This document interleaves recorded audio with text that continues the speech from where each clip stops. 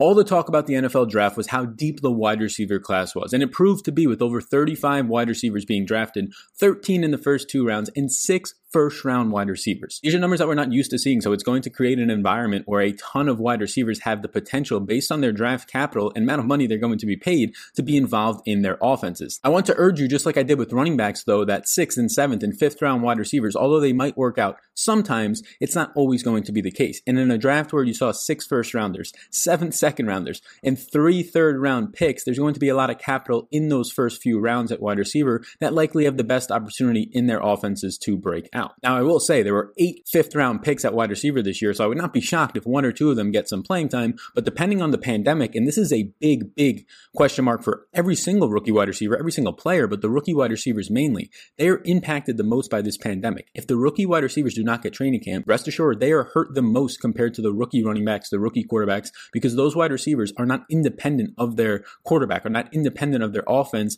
like a rookie running back is going to be. A rookie running back depends on a lot of instincts and just pure athleticism, whereas although a wide receiver depends on those, they also depend on learning the playbook, 2, getting used to releases on cornerbacks in the NFL, and the biggest one, chemistry with their quarterback and new offense. So be very wary if you start to see the preseason canceled and even more camp and OTA activities canceled for these rookie wide receivers. I would knock them all down, including the first rounders. So I'm going to put on the screen right now just a list of all the wide receivers that were taken in the first 4 rounds, and then it'll transition into the 5th to the 7th round. So tons of them. I have a chart of 36 wide receivers that were taken, and trust me, just half of those, the first 18 that were taken in the 1st through 4th rounds, they look like fantastic options this year for the most part in their offenses. Today I'm going to be going through the must-own, the must-draft rookie wide receivers that, no, you don't have to draft them in your 1st and 2nd and 3rd round. That's not going to happen. But guys that, if you're in best ball leagues, if you're in dynasty leagues especially, but even just redraft leagues, and stop drafting a defense and kicker in your draft and pick up an extra one of these rookie wide receivers in your final 2 or 3 rounds and just load up on the upside rather than loading up on old aging veterans like a Larry Fitzgerald that's not going to have a ton of opportunity in their offense. Get the exciting guys who might be a wide receiver 1, like some of the guys that we're talking about by the end of the year. So if you enjoyed my content, and if you have not seen much of my other videos, I'm going to reach a lot of a new audience with all of this NFL 2020 stuff prepping for the season. So be sure to check out my other playlists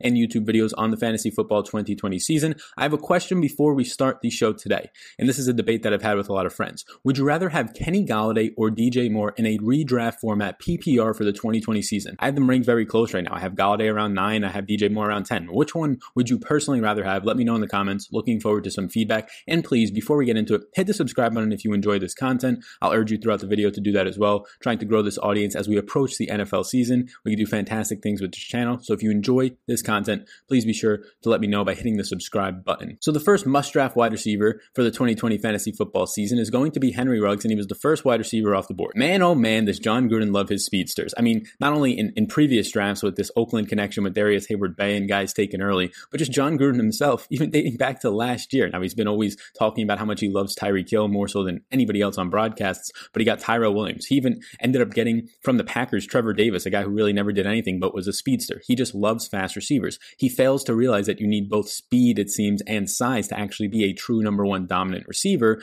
and he just goes for the speed, which it's there for Henry Ruggs, a guy who ran a 4.27 40, and while he was at Alabama for his 3 years there, he had a 75 PFF grade in 2019. He caught 40 balls for 746 yards and 7 touchdowns, only 55 targets, just a 13% target share, but there's issues with that because he was in an offense with Jerry Jeudy. He was in an offense with future potential first-round picks that are still at Alabama, so it's hard to judge him based off of that. He had over 15 career yards per reception, and when he was targeted, he had 151.4 passer rating for his quarterback and only 3 drops. So he has the speed, he has all of that. His downsides are probably going to have to do with separation, contested catch because of his size, and really just seeing can he take on a full workload of getting somewhere between 80 to 100 targets. Now, he walks into an offense that's going to be led by Darren Waller, who was a tight end last year, who had over 1,100 yards, 90 receptions, and 115 targets. Around a 24% target share, led that Oakland team. Next up was slot wide receiver Hunter Renfrow out of Clemson coming into his second year, who saw just 67 targets. So there's a lot for the taking here.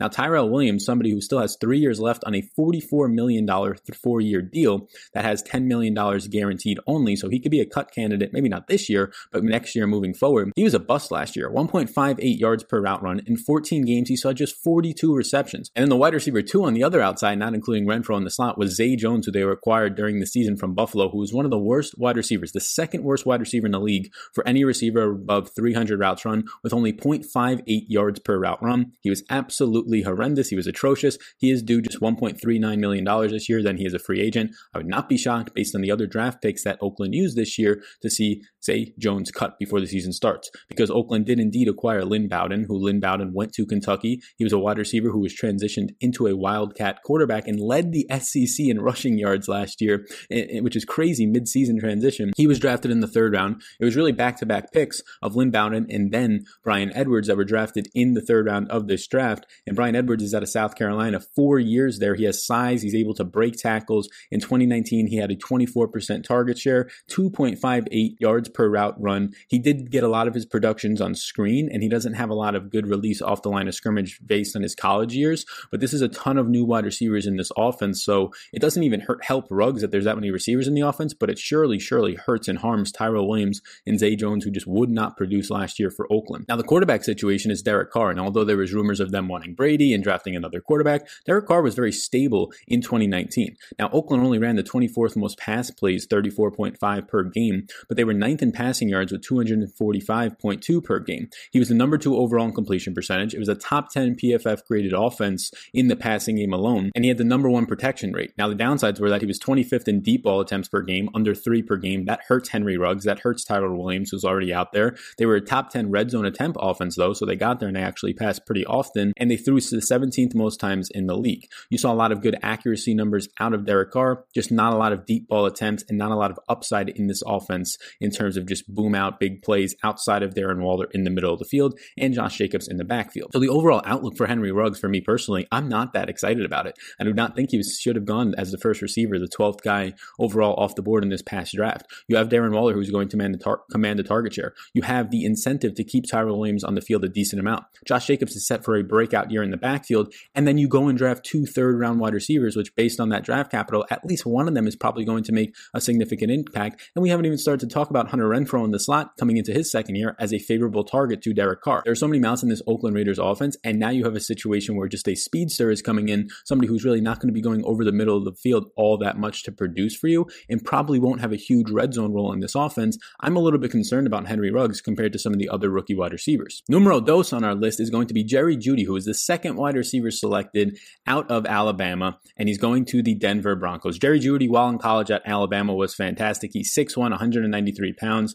He's 21 years old. He had an 86 PFF grade last year, going for over 1,100 yards on 108 targets. He actually played the slot on over 50% of his snaps. 64 total slot targets made up 59% of his overall targets, and he saw a 25.1% target share last year. He's the best route runner, in my opinion, and a lot of experts in this industry's opinion, in the entire class. He saw an elite 3.49 yards per route run. He was the 2nd receiver off the board in his target competition in the contracts of some of his teammates. Number 1 is Courtland Sutton, had 72 receptions for over 1,100 yards and a 26.1% target share last year for right around 120 targets. He saw nearly 30% of the red zone targets, Sutton, and I don't think Jeudy will impact that much. Sutton still has 2 years left on his rookie deal, which was a 4-year deal for $6.8 million, and based on his track record so far, that man is likely going to get paid in 2 years. Noah Fant was 2nd on this team in targets with 67, a 13.9% target share, and 3rd was Deshaun Hamilton, former Penn State receiver, who only had a 0.76 yards per route run, a 13.6% target share on 52 targets.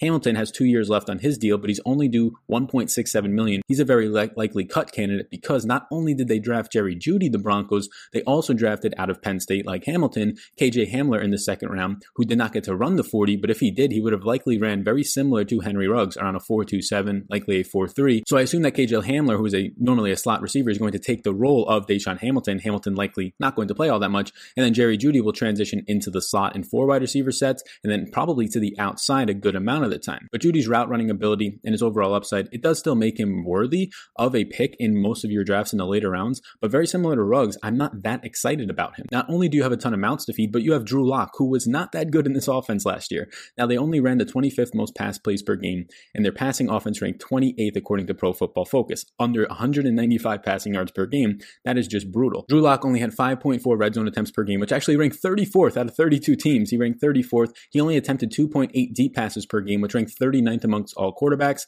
His touchdown percentage was not that good, 33rd overall at 4.5%, and he only threw for 204 yards per game. Now, yes, he came into the mid-season, but he was terrible with deep ball accuracy, and now he has a ton of mouths to feed, but he's still not that great of a quarterback. So this whole situation for really everybody outside of maybe a Noah Fant because of the tight end position and Courtland Sutton because of him just being an alpha on the outside, it does scare me for a lot of these other guys in this offense like Jerry Jeudy and KJ Hamler, the rookies. Well, at least the Cowboys knew how good CeeDee Lamb was because he was 6th on their board and he should have been a top 10 prospect, and I think he was for most smart people looking at this board in this class, but he drops to 17th overall, and although the Cowboys didn't need him, they likely needed a cornerback or a linebacker or something of that nature, they ended up taking him because that's what you do when an elite talent like CeeDee Lamb, who in my opinion was the best player in this draft at the wide receiver position, drops to you at number 17. And boy, oh boy, is this going to be a fantastic and an elite offense for Dak Prescott and the Dallas Cowboys entering the 2020 season. Now, CeeDee Lamb, while he was at Oklahoma, ran a 4.5 and he was there for 3 years,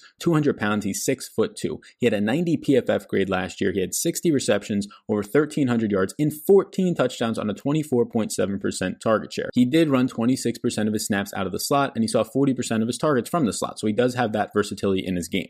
As a true freshman, straight out of high school, he had over 800 yards and 7 touchdowns at Oklahoma. Man's an absolute monster. Now, coming into this Dallas offense, there's going to be a ton of competition. Both Amari Cooper and Michael Gallup went for over 1,100 yards last year, and they both had over 110 targets, both of them seeing over a 20% target share and around 15% red zone target share. Now, Amari Cooper has 40% of his money guaranteed and locked up on his 5-year, $100 million deal, which has 4 years left on the contract, but there's a potential out after next year. So CeeDee Lamb's upside in dynasty formats is very, very high compared to his just redraft for next year, but he's still viable next year. Jason Witten and Randall Cobb have both left this team, and they're going to be vacating a ton of targets. Randall Cobb's leaving behind 79 targets and 55 receptions. Jason Witten is leaving behind 82 targets and 63 receptions. Both of those two players, Cobb and Witten, combined for 113 slot targets. Next up on the entire team was Amari Cooper at 17. So there's a ton of opportunity for CeeDee Lamb to move into the slot, and really this entire offense to move into the slot and generate through each other, rotate between Amari, Gallup, and CeeDee Lamb. But there's a lot of opportunity to be taken here because Cobb in this offense last year saw 55 receptions as a 28-year-old receiver who had some injuries and a ton of drop problems, led the league in drops. Now you're putting a rookie stud in there in CeeDee Lamb. The upside is there for 70 plus receptions out of Lamb. Now, the biggest winner of maybe the entire draft, and one of the best ones out of the entire draft, and definitely this offense, was Dak Prescott. In 2019, Dak Prescott in this Dallas Cowboys offense threw the ball 38.8 times per game. That ranked 13th, and they had the number 9 pass offense per Pro Football Focus, with the second most pass yards per game at 297. 4.9 deep passes per game, which ranked 5th overall. They had the top 5 protection rate with that good offensive line in Dallas, and number 2 in deep ball accuracy was Dak Prescott at 48.7%. So this offense is going to be fantastic. You are going to see Amari for at least this year, Amari, Gallup, and CeeDee Lamb. I believe that you're going to see some sort of rotation in 3 wide receiver sets with likely Amari and CeeDee Lamb into the slot. Lamb, again, played about a quarter of his snaps in the slot last year, saw 40% of his targets there, and Amari has had that track record in his past, and he really sets up nicely to be a crisp route runner out of the slot. When Randall Cobb had a significant role in this offense last year as a late round wide receiver pick, you know a rookie stud like CeeDee Lamb will as well. Well, the Eagles walked away from this draft with like 4 or 5 new wide receivers. They traded for Marquise Goodwin during it. They drafted like 3 or 4 receivers in the draft,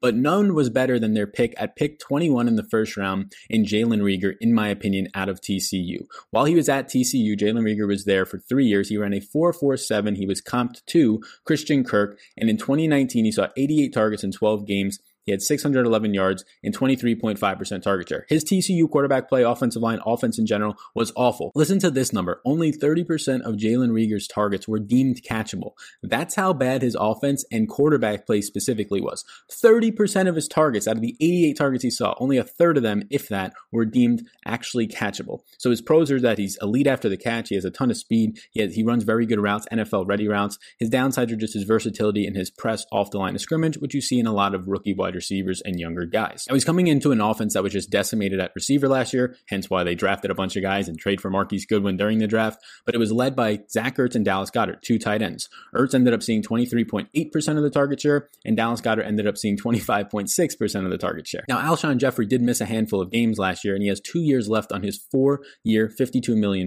deal, and he's due about $23 million. So I don't think he's going anywhere anytime soon, but Jeffrey did actually see 23% target share and 23% target share as well in the red red zone in this offense. So I do believe he's still going to be a factor if he can just stay healthy. Another thing to point out is that Nelson Aguilar is also not on this team anymore, and he will leave behind 65 targets and 39 receptions. He'll also leave behind a couple of drops for you Eagles fans out there. I know you'll be happy to see that gone. So Jalen Reagor's arrow, in my opinion, is going to be pointing up in this offense. You have a couple of aging veteran receivers who, although were in the offense and had a nice target share like Jeffrey last year, he's really just become a jump ball red zone receiver, especially as he gets older. The tight ends will still be active, and they use a bunch of two tight end sets, but you're going to see Jalen Reagor featured in this offense, especially considering him being a first-round pick. Now, Carson Wentz in 2019 was a part of an Eagles offense that ranked 7th in passes per game at 40.6 per game. They were the 13th ranked pass offense per Pro Football Focus and averaged 240 passing yards per game, 11th overall. Now, they were top 10 in red zone attempts per game in the passing game at 4.8 per game. Carson Wentz was very good last year, even with no wide receivers, relying on Greg Ward and running back Boston Scott towards the end of the season to carry that team into the playoffs. So Jalen Reagor is going to be a big uptick, and he's going to be one of the rookie wide receivers that has the most potential in his target share in year one. Now, before we keep going, I want to mention Monkey Knife Fight, which you can see the logo above me right now. Monkey Knife Fight is a spot where you can play some player props, and I really enjoy playing over there for any of the sports that you want to play, anything you're interested in. They do have player prop games over there, over-unders, more or less, those types of game formats. And if you sign up now for the first time, you use the link in the description or just a promo code that you can see on the screen, Vetri, they will match your minimum deposit. You can put $10, you can put $50 if you want, but if you want to put the minimum deposit of $10, they will give you a $15 bonus. Check it out down below. They'll let me know when you sign up, and I'll be reaching out as well. So appreciate it. Get that $15 for free. Why would you not? Why would you not do a little? You get $25. You put 10 in, you'll end up with 25 in your account, and go gamble that to a couple of parlays yourself into vacation, right? Who knows? But have some fun. Enjoy Monkey Knife Fight. Let's get back to this video now. There might not be a single wide receiver who has more upside in his offense in year one than Justin Jefferson. Justin Jefferson out of LSU had a fantastic year last year. Every single one of his targets but two was out of the slot. 97.8% of his targets out of the slot. He saw a 21% overall target share at LSU, the national champions last year, an 85 PFF grade. He's good in contested catch. He has a good double move. He breaks tackles. His downsides is that he lacks separation, and a lot of slot wide receivers and just rookie wide receivers in general will. Now, I think there's going to be a lot of misunderstandings and just false narratives about Justin Jefferson's role when he gets to Minnesota. Everybody's going to say, this guy ran so many slot routes at LSU. He's going to be playing the slot. Yes, that would make sense, except Minnesota last year never used a slot wide receiver. They ran so many two wide receiver sets and two tight end sets, mainly 12 personnel, two tight ends in the field, one running back and two receivers, that you just didn't have a slot wide receiver. So although I do think Jefferson will be the primary option when they do have a slot wide receiver on the field, I think he's going to be forced to play the outside a lot more because they rely so heavily on two tight end sets in Minnesota. Like Busy Johnson saw 38.2% of his snaps out of the slot, but Busy Johnson in general did not run a ton of routes relative to other slot wide receivers.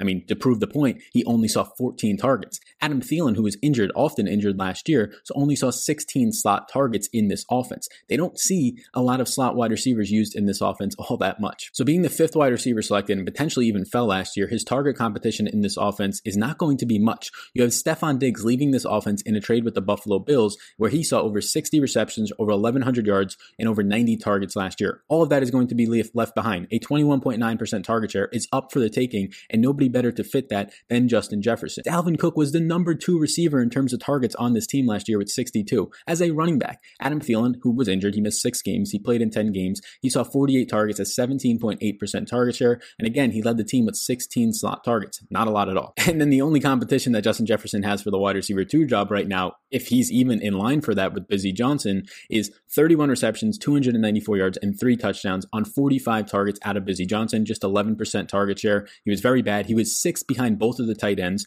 rookie last year, Irv Smith Jr., and Kyle Rudolph, veteran, and he was 4th in routes run out of all of these players as well. Busy Johnson is not going to be a competition for Justin Jefferson. The downsides, though, for Jefferson is that he's used to playing the slot, and I really don't think he'll get a lot of opportunities there, or at least not as much as people are expecting. He'll move to the outside, where his downsides of not being able to get a release, not being good at the line of scrimmage might actually hurt him to start the year, but the overall opportunity that he will have with no Steph Diggs there and no viable wide receiver 2 to compete with him is going to leave to Justin Jefferson being one of the best fantasy commodities out of the rookie wide receivers in the 2020 fantasy football season. Now he gets to play with Kirk Cousins, who ranked only 31st in this Minnesota offense in pass attempts per game last year with 30.9.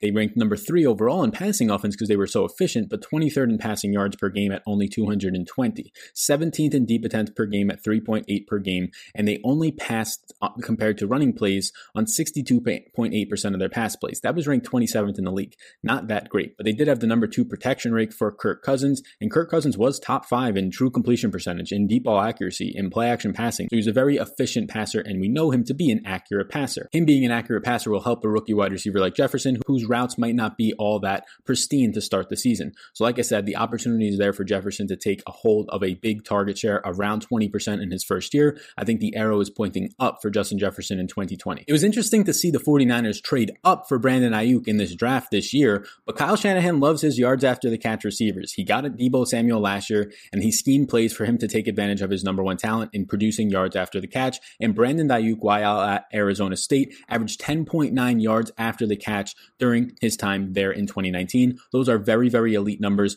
A guy who broke 14 tackles and was very explosive while maintaining speed through contact. He did play 16% of his snaps through the slot last year. He had over 1,100 yards on 99 targets, saw a 27% target share, and averaged over 18 yards per reception at Arizona State. Was not expecting him to go this early in the first round, maybe a little bit later in the first, early in the second. I was not expecting a team to trade up for Brandon Ayuk, but Kyle Shanahan is a mastermind on offense in my opinion, so I do not doubt what he sees in Brandon Ayuk. He was the 6th wide receiver taken in the first round. His target competition is going to mainly be George Kittle, who had over 1,000 yards, who saw a team leading 107 receptions for 28.2% of the team's target share. Emmanuel Sanders, who was there and saw 56 targets while he was with the 49ers last year after being traded from Denver, 36 receptions, 3 touchdowns on those 56 targets. He's going to be leaving those behind. Deebo Samuel, a second-year player who was a rookie last year, actually saw 81 targets last year. He led all wide receivers in the entire league with 3 touchdowns and 159 rushing yards. He will be coming into his second year. But then the next guy up in the pecking order, there's not much there. You did have Kendrick Bourne seeing like 40 targets last year as the wide receiver 3 in this offense,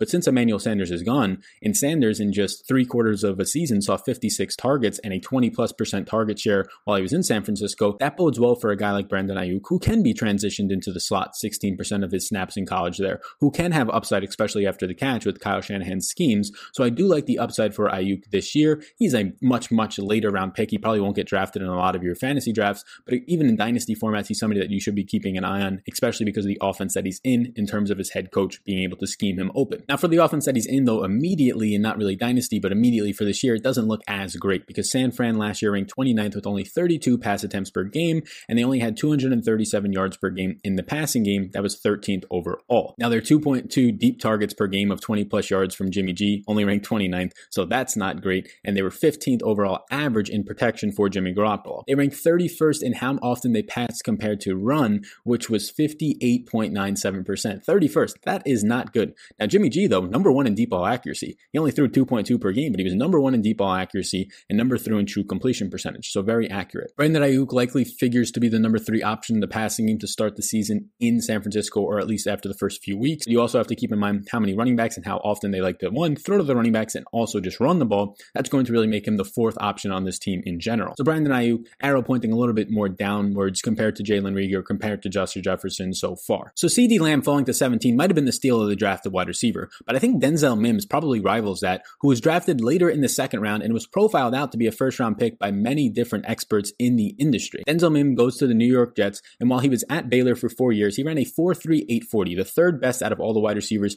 who actually ran 40s in this class. He went for over 1,000 yards last year on a 24.1% target share, and he saw 28 deep targets. Did not play the slot all that much, only 7% of the time or so. He has the speed, he has the size combination, he has a ton of burst. He broke out very young at 19 years old, which is good to see that he's been able to excel since then and just kind of maintain that production in his 4 years at Baylor. With the Chris Godwin comparables, I think Denzel Mims is an absolute sleeper because of the offense that he's about to go into. So his target competition in contracts, it was Jamison Crowder out of the slot, so over 120 targets last year, 25% of the target share, and a 30% red zone target share from Sam Darnold. Sammy Darnold loves throwing to the slot. Jamison Crowder is still there, and he's likely going to see a lot of production to follow up his 78 reception season from last year. But there's no more Robbie Anderson, which leaves 96 targets and 19.5% of the target share on the table in this Jets offense, 52 receptions. There's no more Demaryius Thomas, which actually leaves a good amount of production production to go around, 36 receptions and 55 targets. Thomas was the wide receiver 3 last year. And the only thing that the Jets have really brought in right now is Brashad Perriman, the former Tampa Bay Buck, on a 1-year, $3 million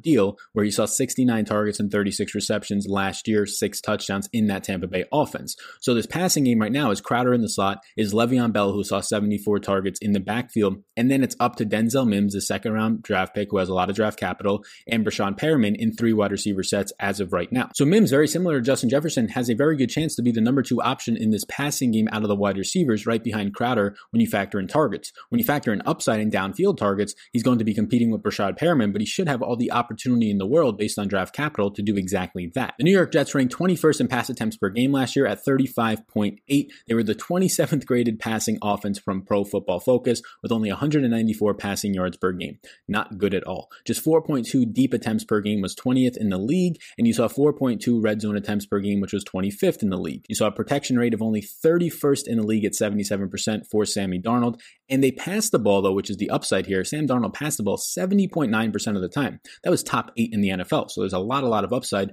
for the Jets offense here. Sam Darnold, though, not good. 32% on deep ball accuracy, 37% accuracy in the red zone, and 24% true completion percentage. So you're hoping to see Sam Darnold take a step forward so that Mims can actually excel to an even higher ceiling potentially in this offense. So I like where the arrow trends right now in dynasty formats, and this season specifically for a guy like Denzel Mims. He looks to have a very similar role to Justin Jefferson in terms of being able to play and start right away and see a very competitive target share of 20+% in this New York Jets offense. The Indianapolis Colts had a very good draft in my opinion, and they started it off in that second round snagging Michael Pittman. Pittman out of USC played there for 4 years. He ran a 4.52 40. He's compared to Alshon Jeffrey and Dwayne Bowe when they were coming out of college. He had over 100 receptions, over 1,200 yards on 133 targets last year for USC, a 26.5% target share, an 81 PFF grade. Did not play the slot all that much, just 7.2% of the time. Now his NFL size and ball skills are what really makes him exciting, especially with the gunslinger now in Indianapolis in Phillip Rivers. Now I really do like Pittman, especially for his size and just the advantages that he's going to have on a lot of DBs and cornerbacks. Nobody in this offense topped 72 targets, mainly because of a T.Y. Hilton injury, but also Eric Ebron gave up and there wasn't that many dynamite players in this offense in general. Jack Doyle actually led the way with 72 targets, only a 14.8% target share. So you can see how the offense was just distributed among a plethora of players. Zach Pascal actually saw the most yards at 607 on 72 targets as well, 16.6% of the target share. T.Y. Hilton played in just 10 games, but he still did see an elite 24.6% target share when he was out there. So I do expect T.Y. to have a role in this offense if he can just stay healthy. T.Y. Hilton is in the final year of a 5-year, $65 million deal, and he's due $14.5 million this year. So depending on what happens with T.Y. this year, if he stays healthy, if he produces, he'll probably be there maybe on a shorter contract. If not, it might be Michael Pittman's offense to run in the future with one Paris Campbell. Paris Campbell in his rookie season played just 7 games due to injuries. He injured his abs, he fractured his hand, he fractured his foot. The guy just could not catch a break. Just 18 receptions on 24 targets, 10% of the target share. And Eric Ebron has now left this team to head to Pittsburgh, leaving behind 31 receptions and 50 targets. So the competition in general is not really there. Yes, Pascal is coming into his second year to compete with Michael Pittman as really the number 2 receiver in this offense on the opposite of T.Y. Hilton, who we know has injury concerns. Outside of that, it's Jack Doyle in the middle of the field, somebody who will probably see 65 or so targets this season. And then you're competing with whatever comes out of the backfield of Jonathan Taylor, Marlon Mack, and Nyheim Hines for that target share. So I do like the upside for Michael Pittman, who seems to be the best red zone option for this team right now. Now in 2019, we'll talk about the Colts offense in general from a passing perspective, but also Phillip Rivers' individual numbers while he was on the Chargers. Indy ranked 26 in passes per game with 34, and they were the 25th overall PFF offense in the passing game with just 194.3 yards per game, 30th overall in the NFL. Brissett saw just 29.8 attempts per game when he was in the game, and he only attempted 2.8 deep passes per game of 20 or more yards. That was terrible, 26th overall. Rivers was actually 7th in this department with 36.9 attempts per game and 4.7 deep attempts per game was 6th overall. Now, Phillip Rivers last year was not good. 27th in deep ball accuracy, 28th in red zone accuracy. Those things have to be shored up if we want to see these wide receivers have a lot of success and be able to actually spread the wealth around between T.Y. Hilton, Michael Pittman, Paris Campbell, and Jack Doyle. So I think Michael Pittman does have a good amount of upside, especially being drafted early in the second round. The draft capital is there for him, specifically this year. We saw a ton of wide receivers break out last last year. I mean, you can name 6 to 8 wide receivers who were fantasy relevant at some time or the entire season last year. So 6 wide receivers going in the first round, Michael Pittman going early in the second round. We talked about Denzel Mims. I think all these guys have the opportunity to actually produce this year, some more than others based on the role and their landing spots. And Michael Pittman is one of those guys who's a some more than other because of his landing spot. The only guy in front of you is T.Y. Hilton, who should surely command somewhere above 20% of the target share, but is also often injured with lower body injuries. So those are the 8 must-own fantasy rookie wide receivers for the 2020 fantasy football season. I will give one honorable mention in T. Higgins because he was drafted first overall in the second round of the draft, and Joe Burrow is now there. They have a good offensive coordinator in general and their head coach in Zach Taylor. A.J. Green, Tyler Boyd, Joe Mixon are part of this offense. I think the dynasty upside for T. Higgins is better than this year specifically, but after this year, they don't have any commitments to A.J. Green. Tyler Boyd is not a guy who can really take on a number one receiver role, better as a secondary slot receiver option. So T. Higgins after this year, the arrow can be pointing completely up with Joe Burrow in this offense if indeed they get the things worked out on their offensive line and the offense gets clicking for the future. Now this year, I do think he will be viable based on that draft capital, but he's likely going to be the third mouth to feed to start the season. But like T.Y. Hilton for Michael Pittman, A.J. Green has had a ton of injury issues over the past couple of years.